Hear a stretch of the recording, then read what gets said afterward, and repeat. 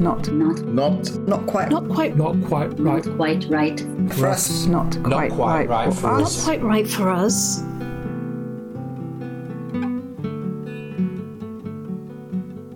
Not Quite Right for Us by Speaking Volumes is a podcast series showcasing innovative and diverse writers from underrepresented communities, reflecting on experiences of outsiderness and their defiance against it.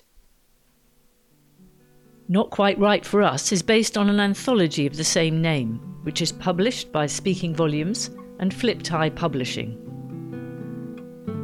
In this episode, we'll hear Hey Coffee by Catherine Johnson, Lessons in Arseholery by Jay Bernard, and The Freshie Rocker by Afshan D'Souza Lodi. Our guide is children's author and illustrator Ken Wilson Max. Childhood is the time when new humans explore everything. They ask everything and they start to pick up the way human life is in a very, very top level, very basic way. It's also a time for enormous bravery and exploration and adventure before their brains start moving to another layer of self-preservation or worry or anxiety.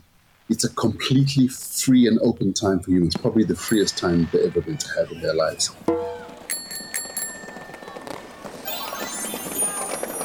Where in the curriculum does it say what a child should do next?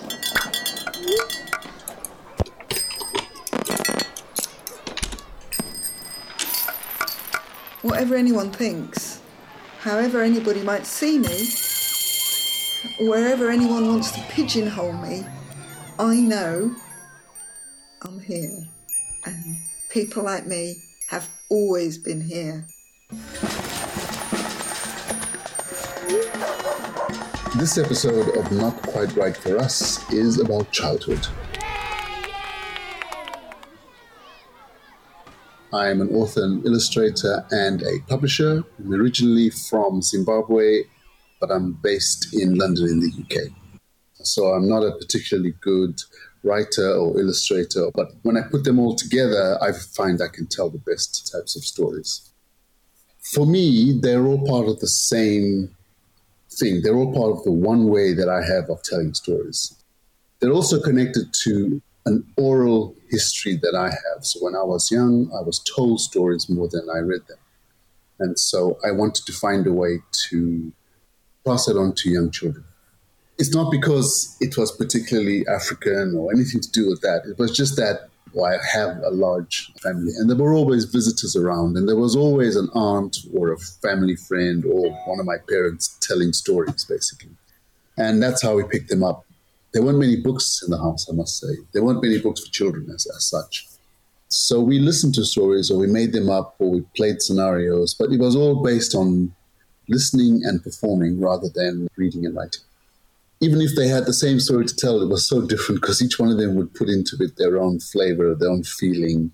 And we were constantly hearing about the world through someone else's excitement or whatever the emotion was. And I think that's what we picked up on without realizing.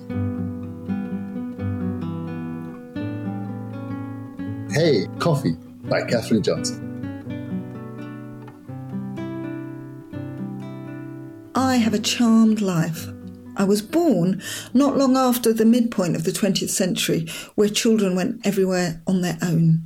I spent long days on the covered reservoir or playing over the allotments or in the gardens of derelict houses, in places where the grass was so long you could make dens and no one would know you were there. My parents were warned not to have children. We would be, at the very least, mad. It was unfair. We'd not be one thing or the other. No one would want us, not white people, not black people. We'd be confused. But Mum said, isn't everyone? My mum loved showing me off. She dressed me in white and yellow. She cut my hair short so she didn't have to brush it. And both my parents made me feel I was more than good enough. At home, the world was at my feet. And I'm definitely the glass half full sort of woman. The universe has been kind. I've been blessed so far with health, symmetrical features and a dollop of good luck. I may no longer be a marriageable woman, but I'm happy in my skin. I'm light-skinned brown, the sort of brown that screams citizen of everywhere or nowhere. A high yellow woman with good hair, the sort of curls that elderly women who like perms admire. An acceptable shade of tan. People, white people, stop me in the street, lean over in the train, or they did in the before times, and tell me what a lovely colour I am, just the shade they like. Once, the year before last summer, I was driving at a T-junction, arm along the windowsill, when two women staggered off a bus, vodka bottles in hand. They lurched towards me in a drunken run. I wished for a gap in the traffic. None. To chance to pull away. None came. The first woman to reach me leaned down, her arm on my arm, grinning like she'd discovered cold fusion or perpetual motion. "This colour, see!" She looked from me to our arms, brown skin against white, to her mate hurrying to catch up. "That's the colour I want." I did not flinch. I knew not to. I kept a sort of smile on my face and drove away as soon as I could, half funny, half odd, half, in that moment when I clocked the two of them drunken and closing in, scary. And that sums it up, really. Every reaction, every interaction. I think it's about keeping your face straight, making sure your cast iron heart is mostly impervious, and hoping that glass half full doesn't get smashed in your face. Of course, I'm so much more of what people want than my parents were. No one has refused me a flat or a home. No one has told me not to marry whoever or not allowed me access to contraception. I have one of those faces that could be anything. Whatever you project. Israeli, Moroccan, Tahitian, Javan, everything or nothing. And now, at my age, in these times, it's easier. I present as nice, middle-class, grey-haired divorcee, likes ponies, swimming, knitting, cinema, good food, wine sometimes. I know who I am now, and I've taken to calling myself English. Both parents would be very upset at this. But surely that's what I am. I'm not a Londoner anymore. I live in Hastings. I am thoroughly, entirely, to the tips of my fingers, one of the Angle folk. A sister through time to Beachy Head woman across the bay in Eastbourne. Here to stay, even if I'm not quite what anyone wants. In the last sort of decade, I've focused more on the stories that I can remember from the things I did as a young boy and the people that were around me. So I stick to people. I'm not one to write stories about animals or fantasies or things like that for children. I tend to write about how grown-ups and children are with each other, or how children and children are with each other, or children and animals. But it's always people first. What I do always remember was how I felt like. I was kind of sponging in that emotion. It was just coming to me. Somehow, I think in a very strange way, translated into the illustrations that I do, which are for very, very young children, by the way. So they have to be simple by nature. But I do work on communicating small moments between particularly two people, capturing that look or that feeling.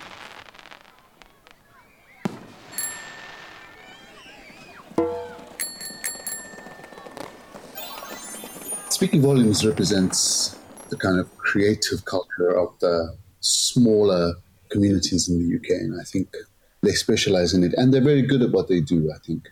They have a very organized way of doing what they're doing. Organizations like that need to exist because of the fact that no one else is going to do it, let's say, for that section of the media. There is a bigger underrepresentation. I mean, we focus on publishing books, other people do films and radio, television, but there's no one who's actually generally promoting the stuff as effectively as them. They're clocking up very good experience on how to do that.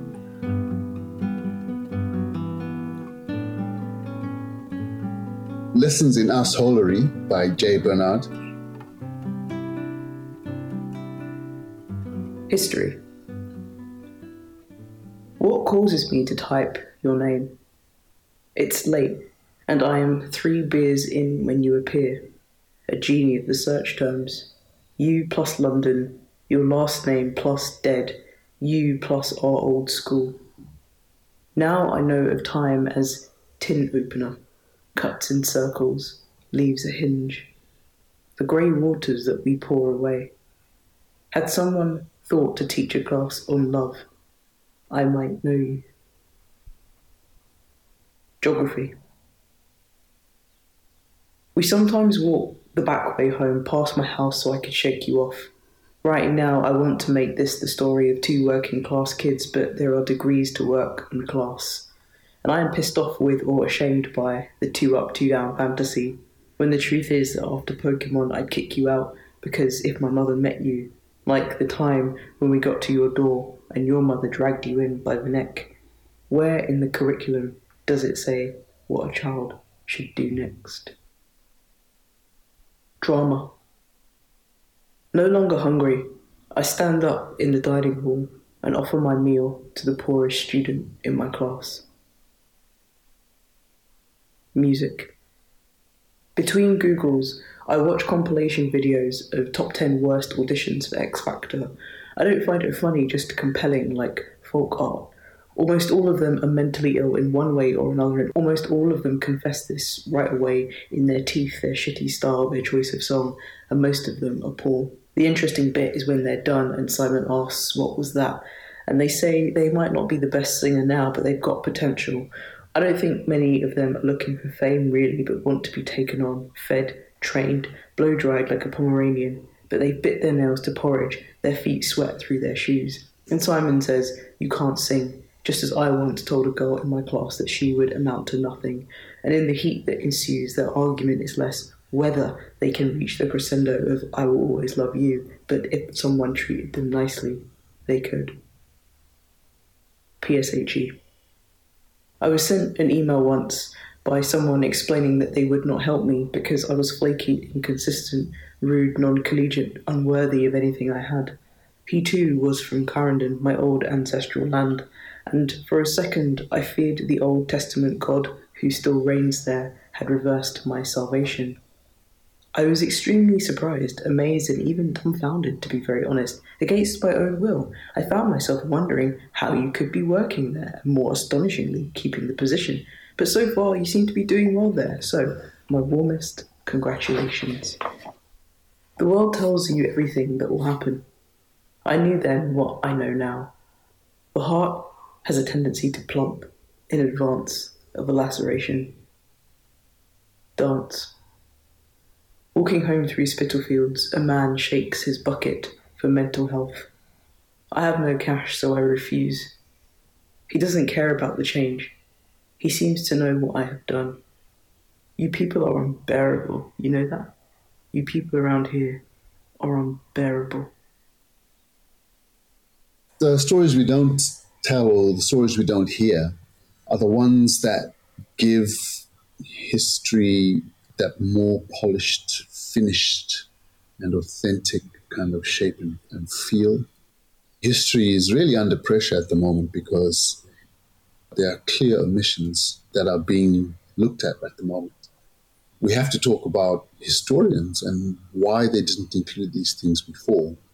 As we all can realize, all countries have another country's voice in their history. It seems, there's very few countries that have just got one voice all the way through from the beginning of time. Those are the key words, the deeper understanding of it all. Change was happening not just to one side. This is what historians somehow missed. The question is whether it was missed on purpose or whether it wasn't seen as important enough, because it certainly is important now. As we are growing up and experiencing life and being asked to empathize more and more, of course we want to know what it's like from another side as well. So the whole of history can be rewritten with this wider lens. They just have another point of view to add to make that story richer. That should be told and told and told. I mean, we have the Great Victoria Falls there. When I was young, I grew up around that area.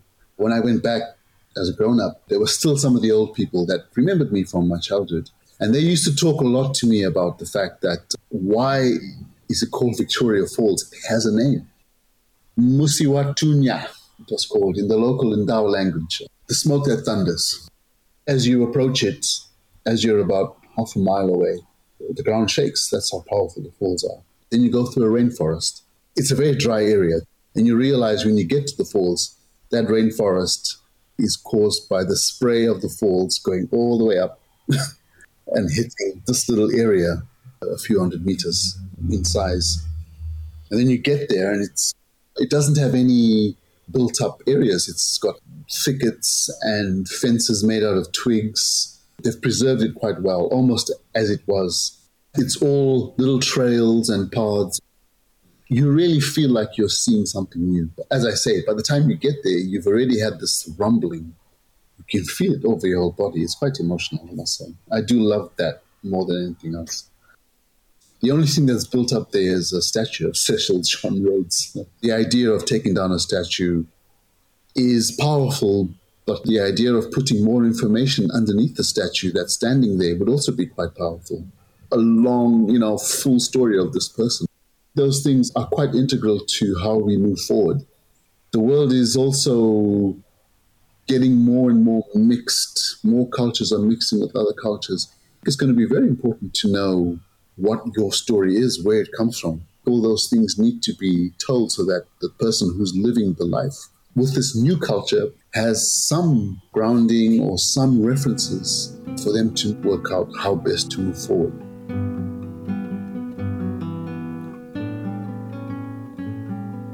The Freshie Rocker by Afshan D'Souza Lodi.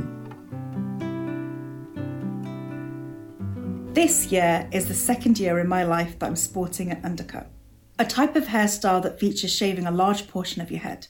Because the shaved part of the head is usually the underlayer near the nape of the neck or to one side, it's pretty easy to hide with long hair. And that's exactly what I've done, hidden it.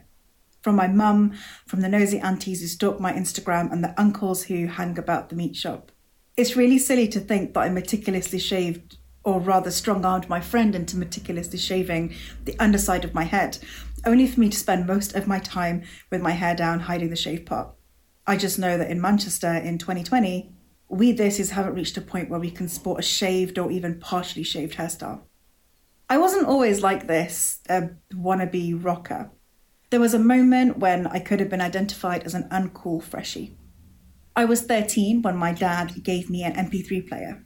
He told me it was like an iPod, but better. This one had speakers attached to it so that when you took the headphones out, you could blast your music. Who needed headphone splitters? Here I could go into detail about a certain incident, but honestly, it still makes me nauseous. All I'll say is that it involved my high school crush, a public bus, some cringe Bollywood music, and that not an iPod MP3 player. That was the last time I used it. But it was also the first time I used LimeWire to download the most recent edition of Now That's What I Call Music. Never again would I be caught listening to high-pitched tones over tabla beats in public. I wasn't old enough or politically aware enough to understand the term assimilation, but in hindsight, that's what it was. I did not want to be singled out for being different. I was already one of only 2 hijabis in the school, and the other one was much cooler than me.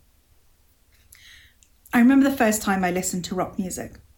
My friend Charlotte burnt me a mixtape of some CDs titled Songs to Get Angry To, featuring rock and heavy metal. This is how I was introduced to Nirvana, Linkin Park, Red Jumpsuit Apparatus, Blink-182, Papa Roach and Blue October. From there it was a short jump to Five Finger Death Punch and Rammstein. This music made me angry, made me want to scream, but in a cathartic way. I felt safe and protected, even while listening to it. Eventually, my ringtones would be replaced with heavy guitar strumming, and I'd wake up to I Choose Death Before Dishonor and start my day. I used to wonder if people could hear the screaming through my headphones. Luckily for me, my hijab style back then consisted of wrapping thick material round and round my head pretty tightly, creating a soundproofing effect. I don't think I'd ever thought too deeply about the lyrics. I just really liked how I could zone out to the noise. This is a complete contrast to the Bollywood music I'd grown up listening to. Pretty soon, my wardrobe began to change too. Leather jackets, new rocks on my feet. I even invested in some chains for my hijab. I was determined to look the part and fit in. The first concert I went to was Rammstein. I got all kitted out in a faux leather skirt, some ripped tights and a choker. I turned up with my friend at the O2, but it was only when we were walking up the stairs to our seats that I realised that everybody around me was white. The whole venue was full of industrial metal fans, and I struggled to find one person of colour. A few months later, I went to see Marilyn Manson, and exactly the same thing happened. A full arena and not a single person of colour in sight. As we left that concert, someone spilled a glass of beer on me. It was most probably an accident, but that small act suddenly made the space unsafe. I didn't go to a mosh pit again after that. Something didn't quite feel right. I started questioning the politics and the race of the musicians. Suddenly I became hyper-aware of the alt-right and neo-Nazis and their chosen anthems, all metal. My love for the music eventually died down, yet the aesthetic stayed. I tried hard to find punk and rock bands that had people of colour in them, particularly Desis, but it seemed like punk wasn't something Desis did. And then I came across the Caminas. The Caminas did for me what those first CDs from Charlotte had done. They provided me with a safe space to be Desi and Muslim and punk, to be able to swear and scream and headbang. The Caminas allowed me back into the punk and rock spheres without feeling like I was sympathising with the alt-right. The only problem was that they were based in the United States. I couldn't find a community here in Manchester. I moved back in with my parents and had to tone down my rock chick look massively. None of my Desi friends were into it. They didn't really get why I wanted to shave my head or understand the appeal of a scaffold piercing. My ripped denim jeans were replaced with kurtas, my leather chains and cuffs with gold bangles. In the mainstream, we started seeing Desi influencers and models. Sari-inspired clothing and bindis made their way through hipster clubs and festivals and into fashion weeks. I didn't have time to mourn the loss of the leather. I had a new obsession.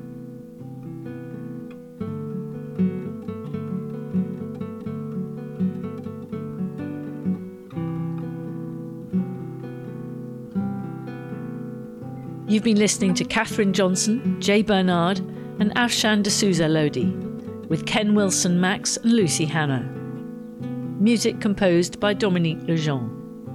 Speaking Volumes presents and promotes new and underrepresented voices to diverse audiences. The Not Quite Right for Us anthology celebrates 10 years of Speaking Volumes. It's published by Flipped Eye Publishing and it features 40 international writers. The anthology is available at all good bookshops, or you can order from Flipped Eye at www.flippedeye.net. For more information about Speaking Volumes, go to www.speakingvolumes.org.uk. The Not Quite Right for Us podcast is produced by Craig Garrett and Shona Hawkes in collaboration with Speaking Volumes.